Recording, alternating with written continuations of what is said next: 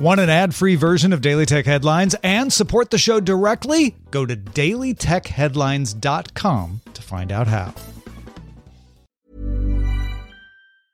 Ryan Reynolds here from Mint Mobile. With the price of just about everything going up during inflation, we thought we'd bring our prices down. So to help us, we brought in a reverse auctioneer, which is apparently a thing.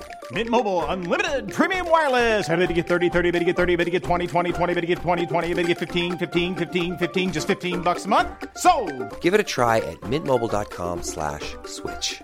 $45 up front for 3 months plus taxes and fees. Promo rate for new customers for limited time. Unlimited more than 40 gigabytes per month. Slows full terms at mintmobile.com. My business used to be weighed down by the complexities of in-person payments. Then, Stripe Tap to Pay on iPhone came along and changed everything. With Stripe, I streamlined my payment process effortlessly. No more juggling different methods. Just a simple tap on my iPhone and transactions are complete. What's truly remarkable is how Stripe caters to all my customers' preferences. Whether they're using cards, Apple Pay, or other digital wallets, Stripe ensures a smooth checkout experience every time.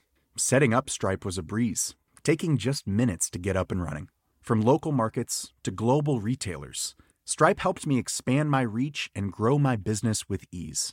To learn how Tap to Pay on iPhone and Stripe can help grow your revenue and reach, visit stripe.com/tapiphone. This is the Daily Tech Headlines Weekend History Edition. Consider on this day, June 9th, 1986, the Pittsburgh Supercomputer Center opened to support the National Science Foundation's NSFNet, which linked 5 supercomputer centers.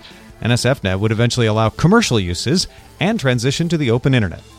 Daily Tech Headlines will be back to the news Monday through Friday. Talk to you then.